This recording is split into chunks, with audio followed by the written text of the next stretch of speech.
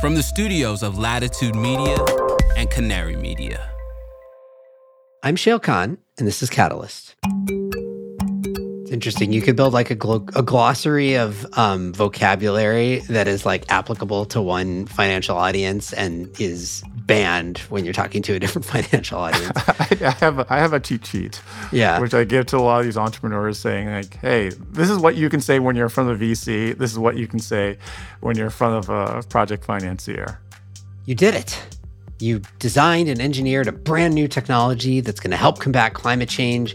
You're ready to prove it in the field. You've got a real customer. Now comes the fun part. First of a kind financing.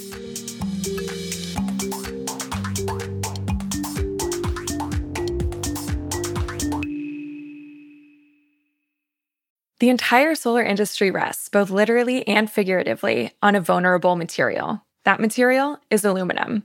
It is one of the most carbon-intensive metals, with the bulk of its supply originating in China. But what if module frames made from domestic recycled steel replaced it? On May 30th, Latitude Media and Origami Solar will host a Frontier Forum that explores what would happen if the U.S. solar industry shifted from aluminum to recycled steel. We'll explore the impact on supply chains, cost, technical performance, and carbon emissions. This is a must-attend for anyone who cares about the domestic solar industry. Register for free by clicking the link in the show notes or go to latitudemedia.com/events. I'm Shayle Kann. I invest in revolutionary climate technologies at Energy Impact Partners. Welcome. All right, so at this point, I think it's a truism that financing a first-of-a-kind project, a hardware project anyway, sucks. It just does. It's basically definitionally difficult. You've never built the thing before, at least at that scale, so it's inherently risky, or at least will be viewed as such. And the economics are basically never as good as you expect them to be in the long term because it is a first-of-a-kind thing. And your most readily available form of money, which is venture capital, corporate equity from people like me, is also basically the most expensive capital out there. But you have some technical proof. Hopefully you have real customers who are proving real demand. And this seems like the kind of thing that the world of finance would have figured out. We're great at transferring risk and creating esoteric structures. Where there's a finance vacuum, there's usually some intrepid investor class coming along to solve it. And yes, there have been some attempts at solutions here, but I would argue nothing truly scalable yet across technology types that has emerged and is a universal solution. But it is a big problem. If we're going to bring dozens or hundreds of new technologies to market over the next decade to solve the harder problems of climate change, we're going to have hundreds or thousands of first-of-a-kind financing bottlenecks to break through. So I have this conversation partially in the hopes that someone cracks the code once and for all. But in the absence of that, there are still actually a bunch of ways to get it done. I don't mean to be overly negative here. People do build first-of-a-kind things, and they will continue to. And I think it will continue to get easier as time goes on. But the way that they get built generally are more creative typically and more situation specific than you might like. They do work though. So let's talk through them. For this one, I brought in David Yeh, who's been thinking of basically nonstop about first-of-a-kind financing for years. He's a climate OG. He's been at the White House, at Generation Investment Management, most recently at CIBC, which is on the debt side. And he has a lot of thoughts on how to do and how not to do folk. So with no further ado, here's David. David, welcome. Thank you for having me. Shayle, I've wanted to do this for a long time. First-time caller, long-time listener to the Catalyst podcast. Well, I appreciate it. And I've been wanting to do a conversation on first-of-a-kind project finance for a long time. People have been asking me to do it, actually, for a long time, for good reason, because I think universally everybody appreciates that, like, this is hard, this is a problem. To the extent that capital markets have really emerged in support of climate tech, this is probably the one area that, to me, still feels like the biggest gap, but not unsolvable. So I think our point is to talk about what are the challenges with financing a first-of-a-kind thing, but also what are some of the emergent solutions. But let's start with why it's hard. Can you just sort of like give an overview of, I think it's probably obvious that it is hard, but not to everybody, exactly why first-of-a-kind has been such a tough nut to crack? Do you mind if we start off like saying, why is it important? Because I think folk now is increasingly becoming a term, but people don't often speak about why it's important. They just kind of say, oh, it needs to get done. Sure, we could talk. That's a good point. Also, we should say, you think folk is, I've never heard anybody actually pronounce the acronym, but now I'm going to start using it. Oh, it's actually even worse. Me and a few other, let's say, folk evangelists or entrepreneurs have been calling ourselves folkers. Folkers, yeah. Mother Foker. Okay. All right. So, okay, briefly, I think it's probably self-explanatory, but you tell me if not, like, why is folk important? Okay. I think the first thing, like, the climate crisis is an existential crisis. And we need to deploy to keep ourselves at, let's say 2 degrees or 2.5 degrees Celsius. And right now, a lot of climate tech, hard tech companies do not make their impact till they become infrastructure, till they start, bending steel, laying concrete. And in order for us to have gigatons of carbon abatement, we need to deploy gigawatts, gigapanels, giga everything. And you can't deploy anything at the scale of the billions until you do the first one. And the first one is by far the hardest. And for me, I've been doing climate for, I would say, 20, 25 years. So I'm really aging myself. And people are talking about, what is the climate solution, right? And a lot of people just talk about it almost as it's a technology vertical. Is it green hydrogen? Is it green cement? Is it more solar? Is it more wind? To me, I think one of the biggest climate solutions is folk, which is a horizontal financing solution that can essentially be the one financing solution to help catalyze them all. Because most of these climate tech, hard tech companies, in order for them to start their path to making impact, they have to build their first of its kind factory or first of its kind project. And folk is a financing approach that's applicable to geothermal, to energy storage, to cement, to getting it done. Yeah, maybe it's like, I'm thinking it's too obvious because this is the world I live in, right? Like I specifically invest in companies that at some point in the future, generally after I invest, are going to have to build a first of a kind thing. So I'm deep in it, but I think it's well put, the importance of, the point being like, we're going to need dozens, hundreds of new technologies to get to the type of infrastructure scale that you're talking about over the next couple of decades. Every one of those is going to have to build a first of a kind at some point. Let's get back to why it's hard though.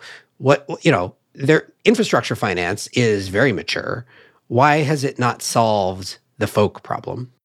The reason they haven't solved that problem is because folk is at the intersection between venture capital and infrastructure. And these are two asset classes that, for lack of a better word, are not well suited to doing first of its kind. So for VC, it's basically too expensive and likely too large or dilutive of a check for them to build a first of its kind plant with venture dollars. And I'm saying most first of its kind plants are in the hundreds of millions of dollars. And for the world of project finance and infrastructure, they have a different risk tolerance. So putting on my hat as a debt provider, most debt lenders for project finance, they're focused on credit and risk management. And they're not going to, and their return is getting their debt back plus interest. So if you are investing in the next Tesla, and Tesla is now, $700, $800 billion company, they don't see any of that upside. It doesn't make a real difference to them. And, to use that old maxim, you're getting debt level returns for equity level risk. So that's one of the issues. And also, I think there's a bit of a cultural divide. So I think in order to create this bridge between venture capital and infrastructure, and I like to call it venture infrastructure at times, you have to be able to translate. And if you look at venture capitalists and then look at project financiers, they speak different languages. They have kind of different risk tolerances. And it's hard to kind of get them to translate. So I remember, this is when I was still at the White House. There was a friend who was launching a new kind of groundbreaking geothermal company with a disruptive new technology.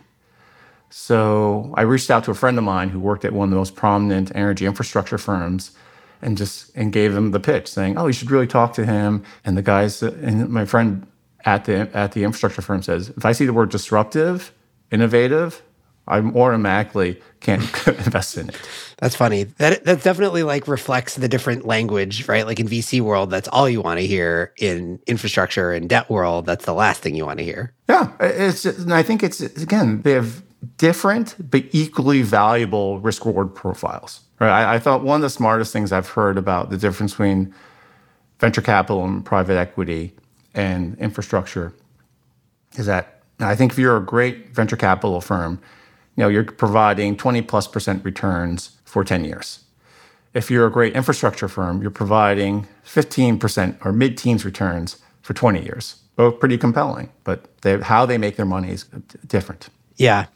The way that I've described because I think there also have been a bunch of attempts to like create vehicles for first of a kind, and some of them are still ongoing and may work. But I feel like the two places where everybody runs into a brick wall generally are one, the sort of the risk reward on that first of a kind, and the challenge there often, it's not like the first of a kind project is the most lucrative project either, generally. There are exceptions to this, but oftentimes the first of a kind is at the beginning of the cost curve, right? Like whatever the thing is going to get only cheaper as you build more of it.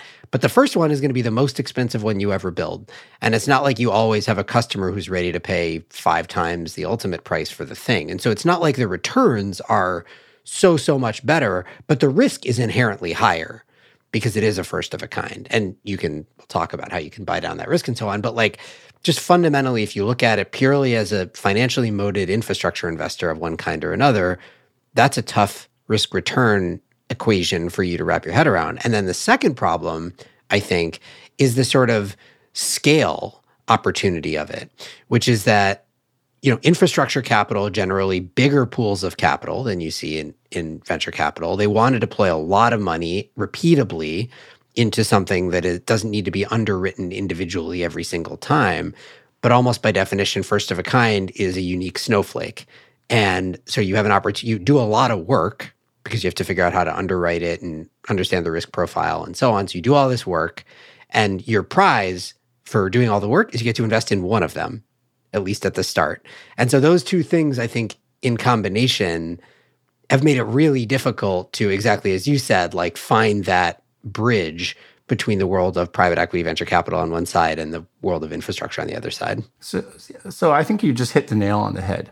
I think for most venture capitalists, first of its kind is probably the only of its kind project that they'll be investing in. And for them, again, the risk reward does not make sense. Their capital is too expensive. A lot of this is kind of going outside their expertise. And then when you're trying to find that bridge to infrastructure investors and project financiers, first of its kind looks too risky. And this is something I kind of learned from my kind of good friends at LanzaTech.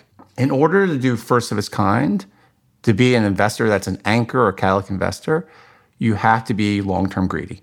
And I think that's understanding that the first of its kind project you're doing is not the only project you're doing. You're doing the first of its kind so you can then do the second, third, and fourth. I think the common analogy or metaphor that I use to describe is that you're trying to invest into the next solar or invest in the next Tesla. And if you can get your first of its kind right, you're on that path to do that. Right. Okay, so let's talk about, so obviously we're describing why it's hard, and it is hard, and everybody knows it's hard. That said, lots of first of a kind things have gotten done.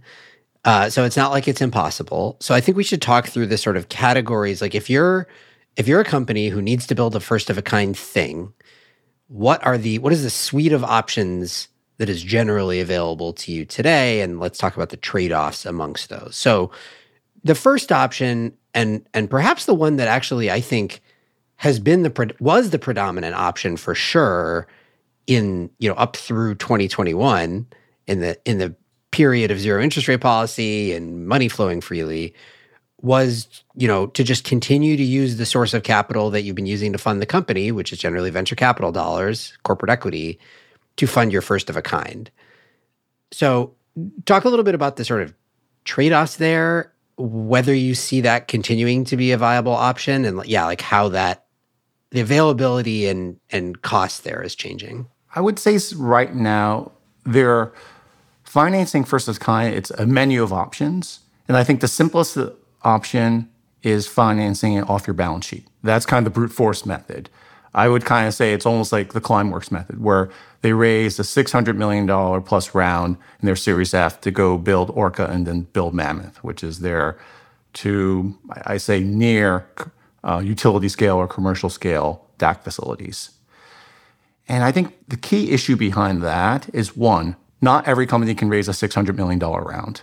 Two, if you raise a $600 million round, it's a bit of a double-edged sword, because when you're raising $600 million, no matter what the valuation is, you're going to be diluting your company, the existing investors, and especially the founders and the team greatly. Right? And to me, I think that's a big risk.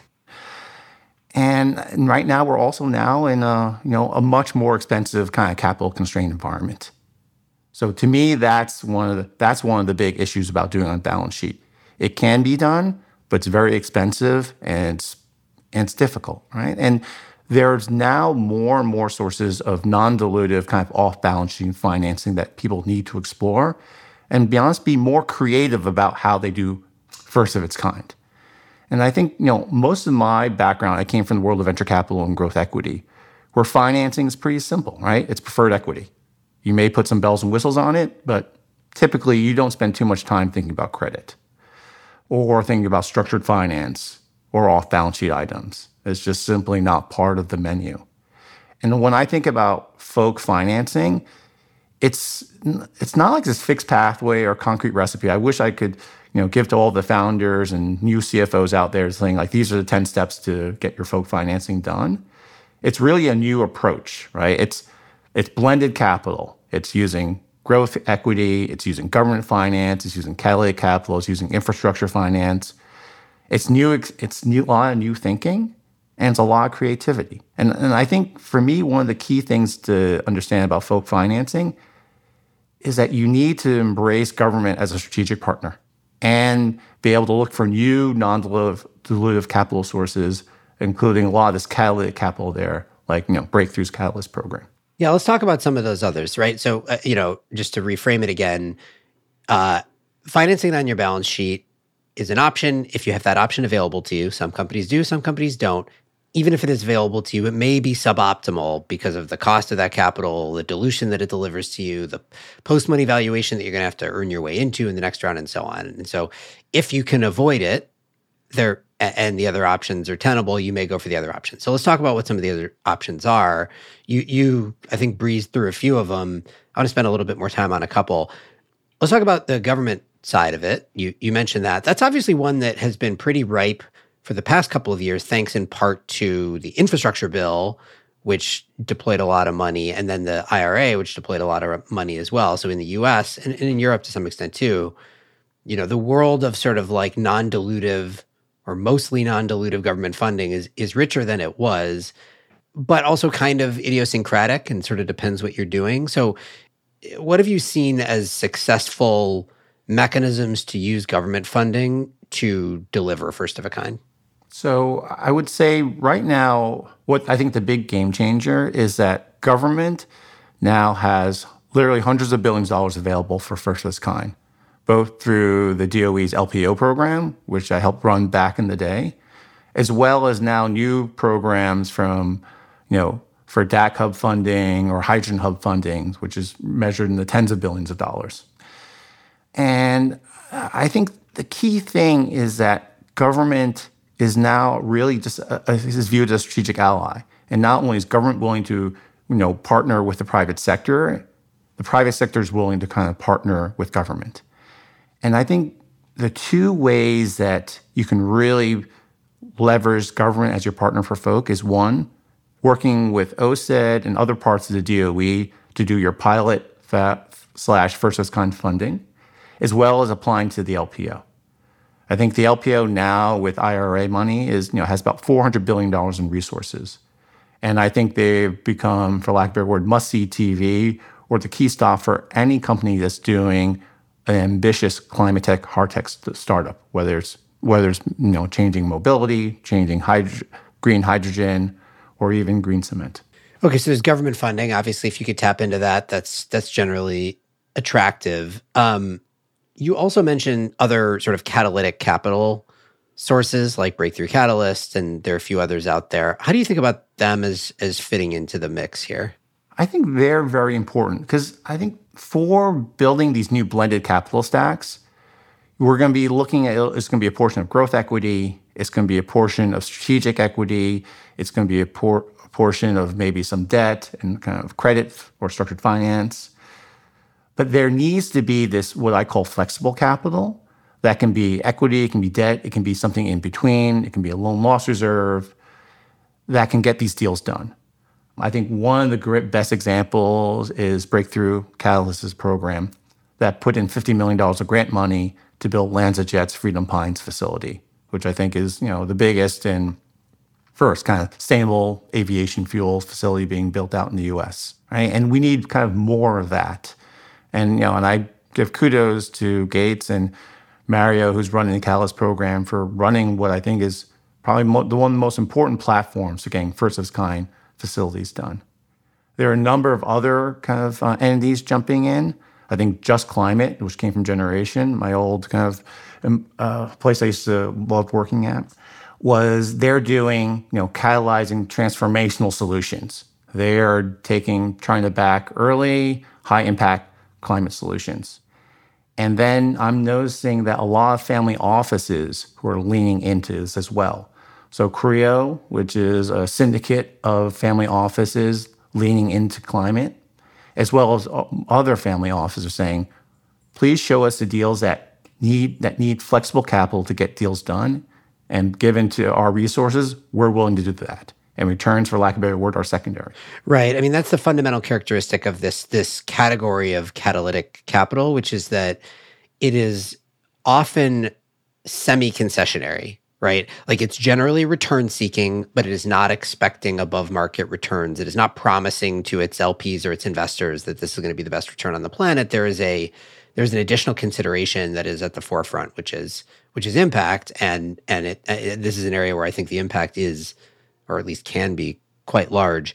And so it's somewhere in between, I think, of the sort of pure private sector, like return-seeking money, the government, which is generally not return-seeking, like put an asterisk on stuff like the LPO, which does expect to get returns. But somewhere in between there is this sort of like private catalytic capital world. There's one other category, though, I do want to talk about too, which is the emergence of strategics, or customers, for that matter, who are willing to bear some of that first-of-a-kind risk because they are so hungry to get new products into the market.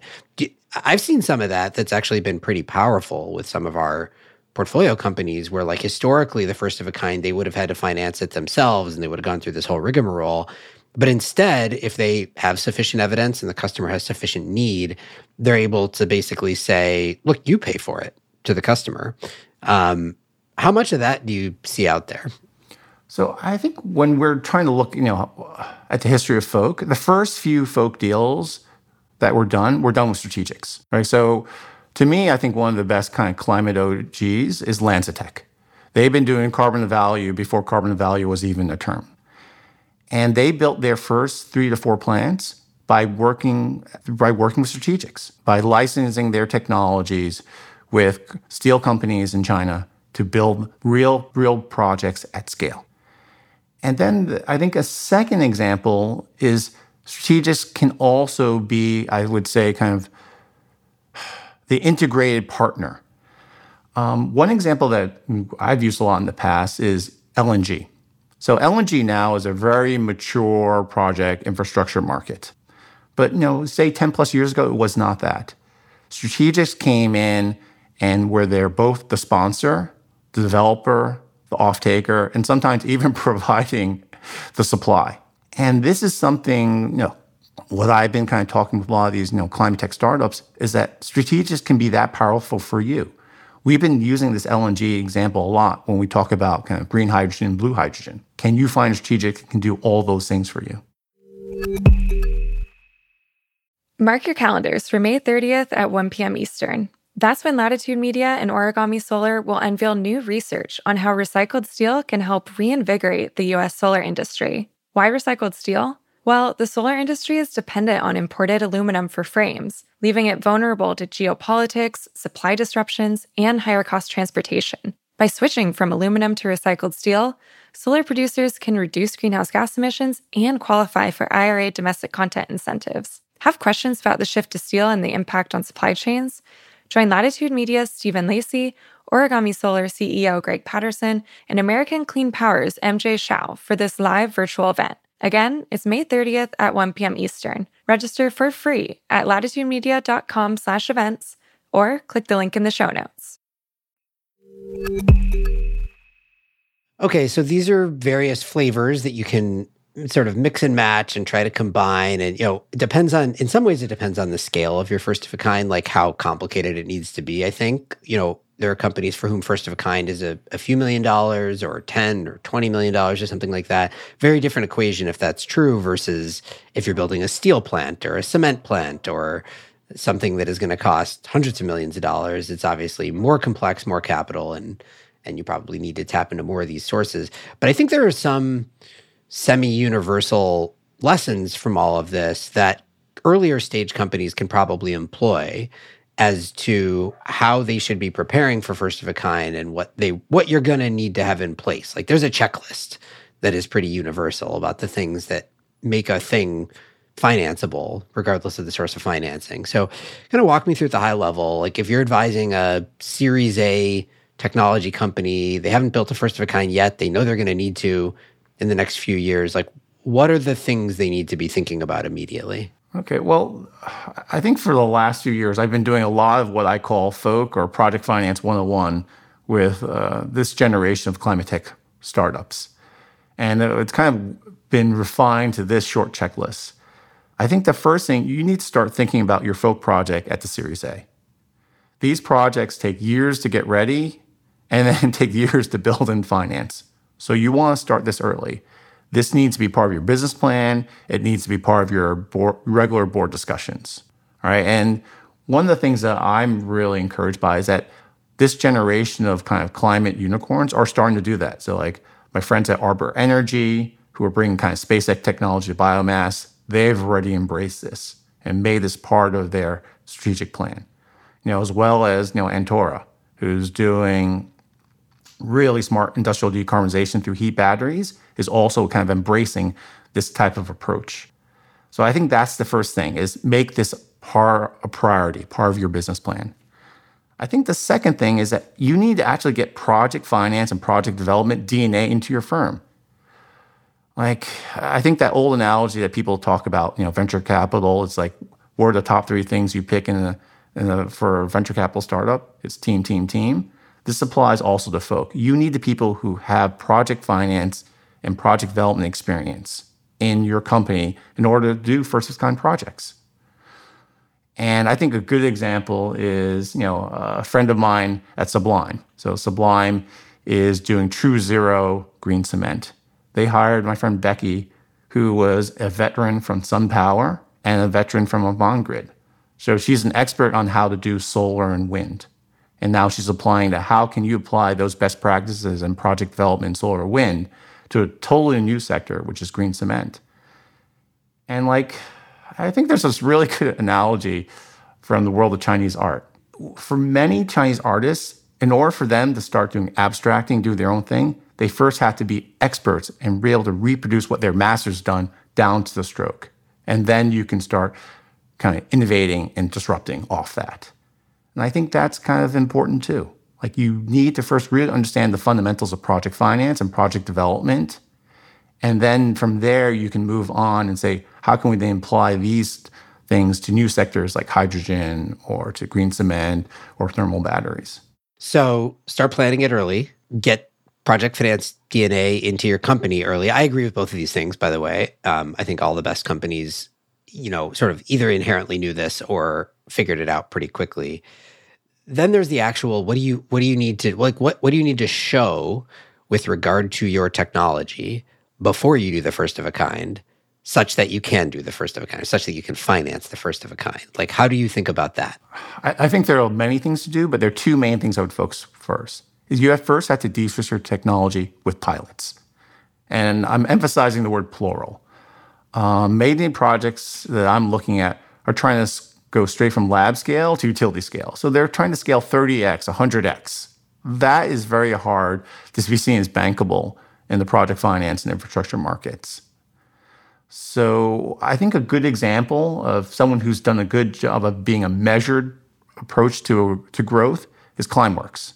Like in 2012, they built demo.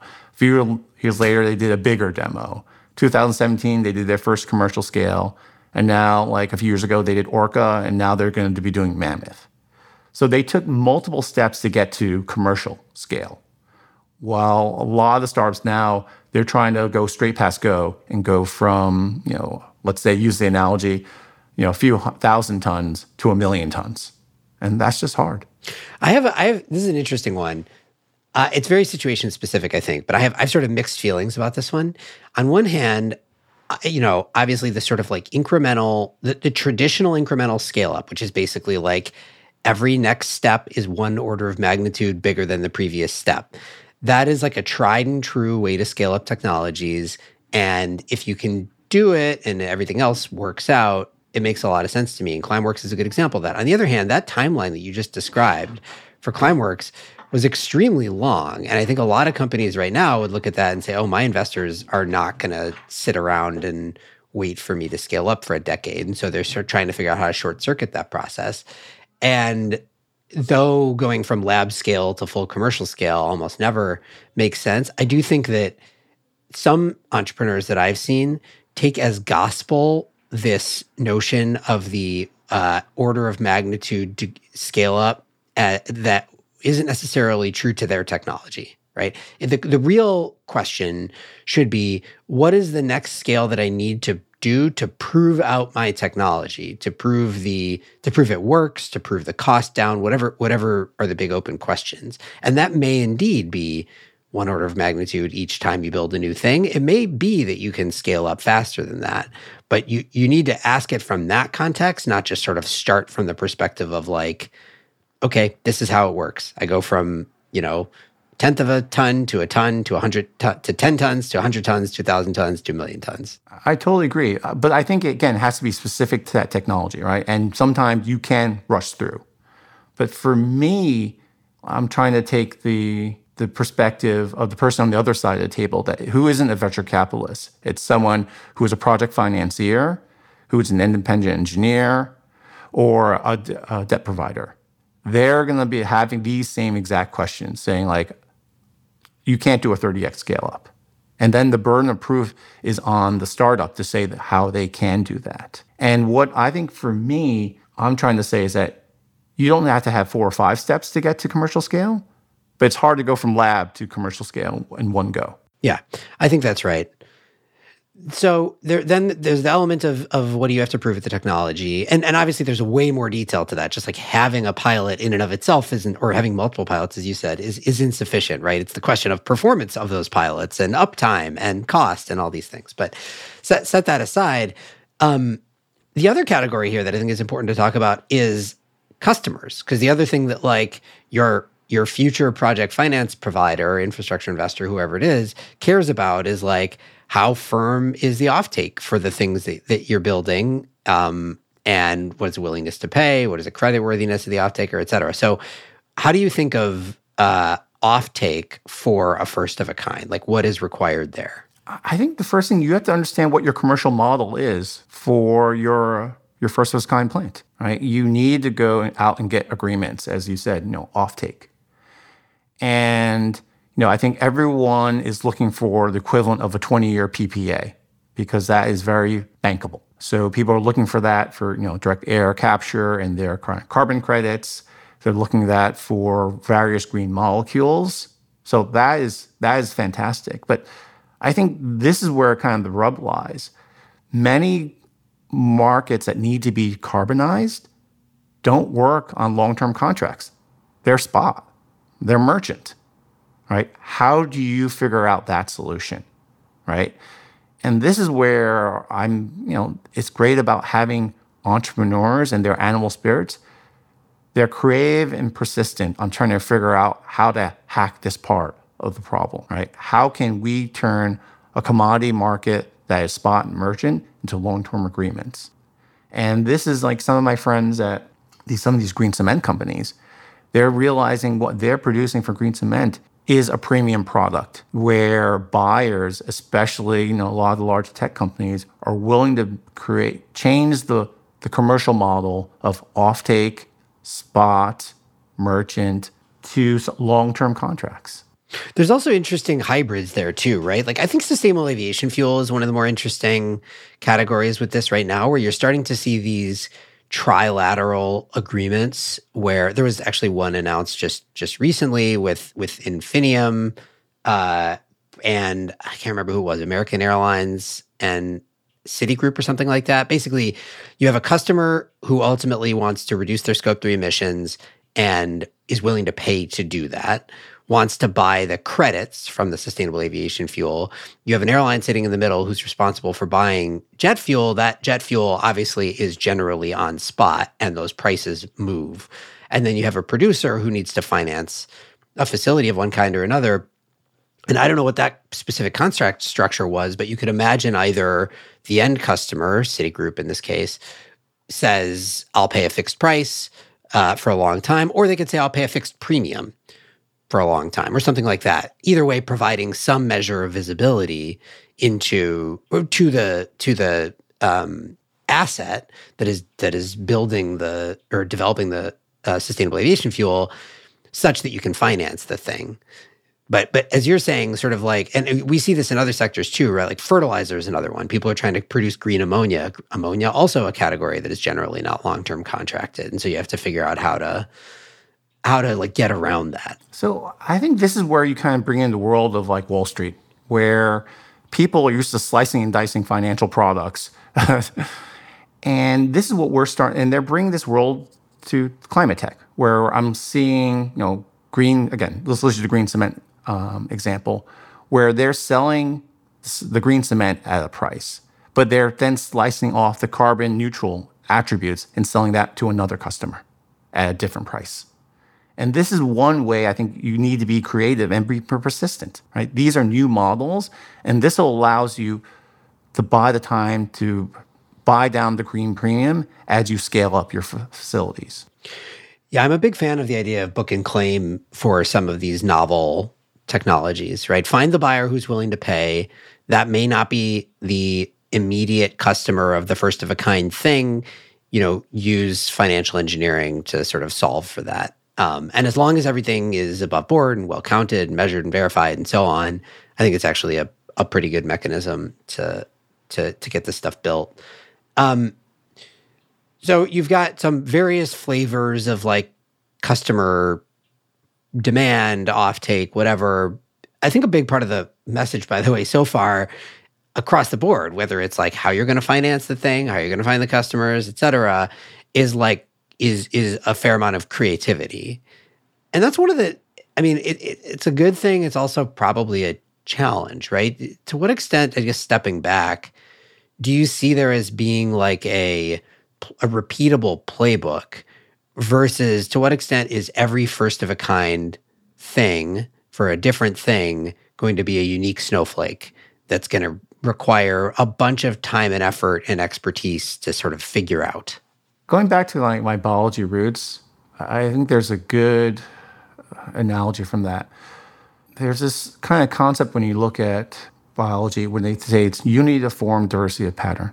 And I think this applies to folk, where there can be certain guidelines that go across all sectors and all verticals.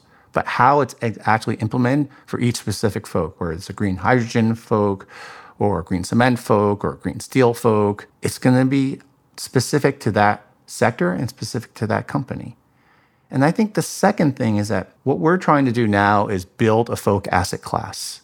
And as you get more and more dedicated investors in folk, it'll become easier and easier because they will have their own pattern recognition of what they're looking for. And to me, like one of the things that I'd like to add as an important part of the checklist for making your projects folk bankable is that a lot of these CFOs and CEOs of these new climate tech startups have to learn the language of infrastructure and project finance. And specifically, they have to be able to code switch from speaking VC language is disruptive, innovation, home runs, power log, to saying this is proven off-the-shelf technology. There is no binary technology risk. Oh, we're totally investment grade.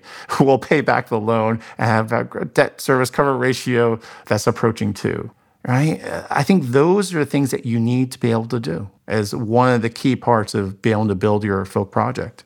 It's interesting. You could build like a glossary of vocabulary that is like applicable to one financial audience and is banned when you're talking to a different financial audience. I have a cheat sheet, which I give to a lot of these entrepreneurs, saying like, "Hey, this is what you can say when you're in front of a VC. This is what you can say when you're in front of a project financier." That's funny. I guess final question for you. I mean, we've been talking about folk. Obviously the journey doesn't end at first of a kind. Then you have to build second, third, fourth, fifth, up to nth of a kind. And I think we should spend just a minute talking about that because I think for good reason there is a lot of focus on first of a kind. But it's not like you go from first of a kind to now you're an infrastructure asset class like solar and wind are today that's like extraordinarily mature and cheap cost of capital and so on. There's an entire journey to go on after that. So how do you think about that next phase? You've built the first of a kind now. You succeeded and it's operating and it works. Like what does the next phase, getting from first of a kind to boring mature asset class, which is where you ultimately want to be, what does that journey look like? It's a journey, right? So first of its kind is important because it's the first step. And once you get your folk plant successfully built, then you can go to the next step, which is SOAK, which is second of kind and third of its kind. And at each step, the universe of Thoke. Yeah. Thoke are getting larger and larger. Like for me, what I kind of talk with a lot of these climate tech entrepreneurs is that you want to move from the world of private equity and venture capital to the world of sovereign wealth funds and infrastructure investors. Investors that literally write $500 million, billion-dollar checks. And to me, this transition is about, thinking about creating, for lack of a better word, development companies, where once you prove out your project, and it's not necessarily the first kind will prove it, for many of these mainstream project financiers and infrastructure investors, they may not look at this stuff till it's project 3. But then at project 3, they can lean in, and these firms can write $500 million, billion-dollar commitments to go build your 4th, 5th, and 6th plant. To me, like a lot of this future is kind of like systematic change. Like we need to have folk-driven strategies within global asset managers. We need to have folk allocation within infrastructure and private equity investors. And ultimately, what you're playing for is some of these big mainstream exits. So I think when a lot of venture capitalists and climate tech entrepreneurs think about an exit, it's simply binary, right? It's either it's an IPO or a strategic sale. But there is this world of devcos and the world of infrastructure that is also very attractive, where you start building these development companies that are developing gigawatts and gigawatts of clean energy. And as these projects mature, they then sell them to sovereign wealth funds, pension funds. And these types of the dollars around this is incredible. Like, I think I was fortunate enough to be kind of involved with the $3 billion Blackstone investment in Invenergy, which is one of the largest kind of IPPs and development companies. And they put $3 billion in just to own part of this, what I call this development machine. And I kind of think about a lot of these companies that are now coming up, these kind of next great climate tech leaders like Fervo, which is doing next generation geothermal. I think their future is being a development company for geothermal and producing gigawatts of power, clean 24/7 power. All right, David. Always much more to talk about in first of kind, or I'm sorry, Folkland. I'm gonna get used to using the acronym. But this was a great start. We'll dig in deeper later. And in the meantime, thank you so much for joining. Thank you for having me. David Yeh is, in his own words, a climate OG. He's been in organizations from CIBC to the White House to Generation to many other places. This show is a co-production of Latitude Media and Canary Media. You can head over to canarymedia.com for links to today's topics. Latitude, as always, is supported by Prelude Ventures. Prelude backs visionaries accelerating climate innovation that will reshape the global economy for the betterment of people and planet. You can learn more at preludeventures.com. This episode was produced by Daniel Waldorf, mixing by Roy Campanella and Sean Marquand, theme song by Sean Marquand. I'm Shayle Kann, and this is Catalyst.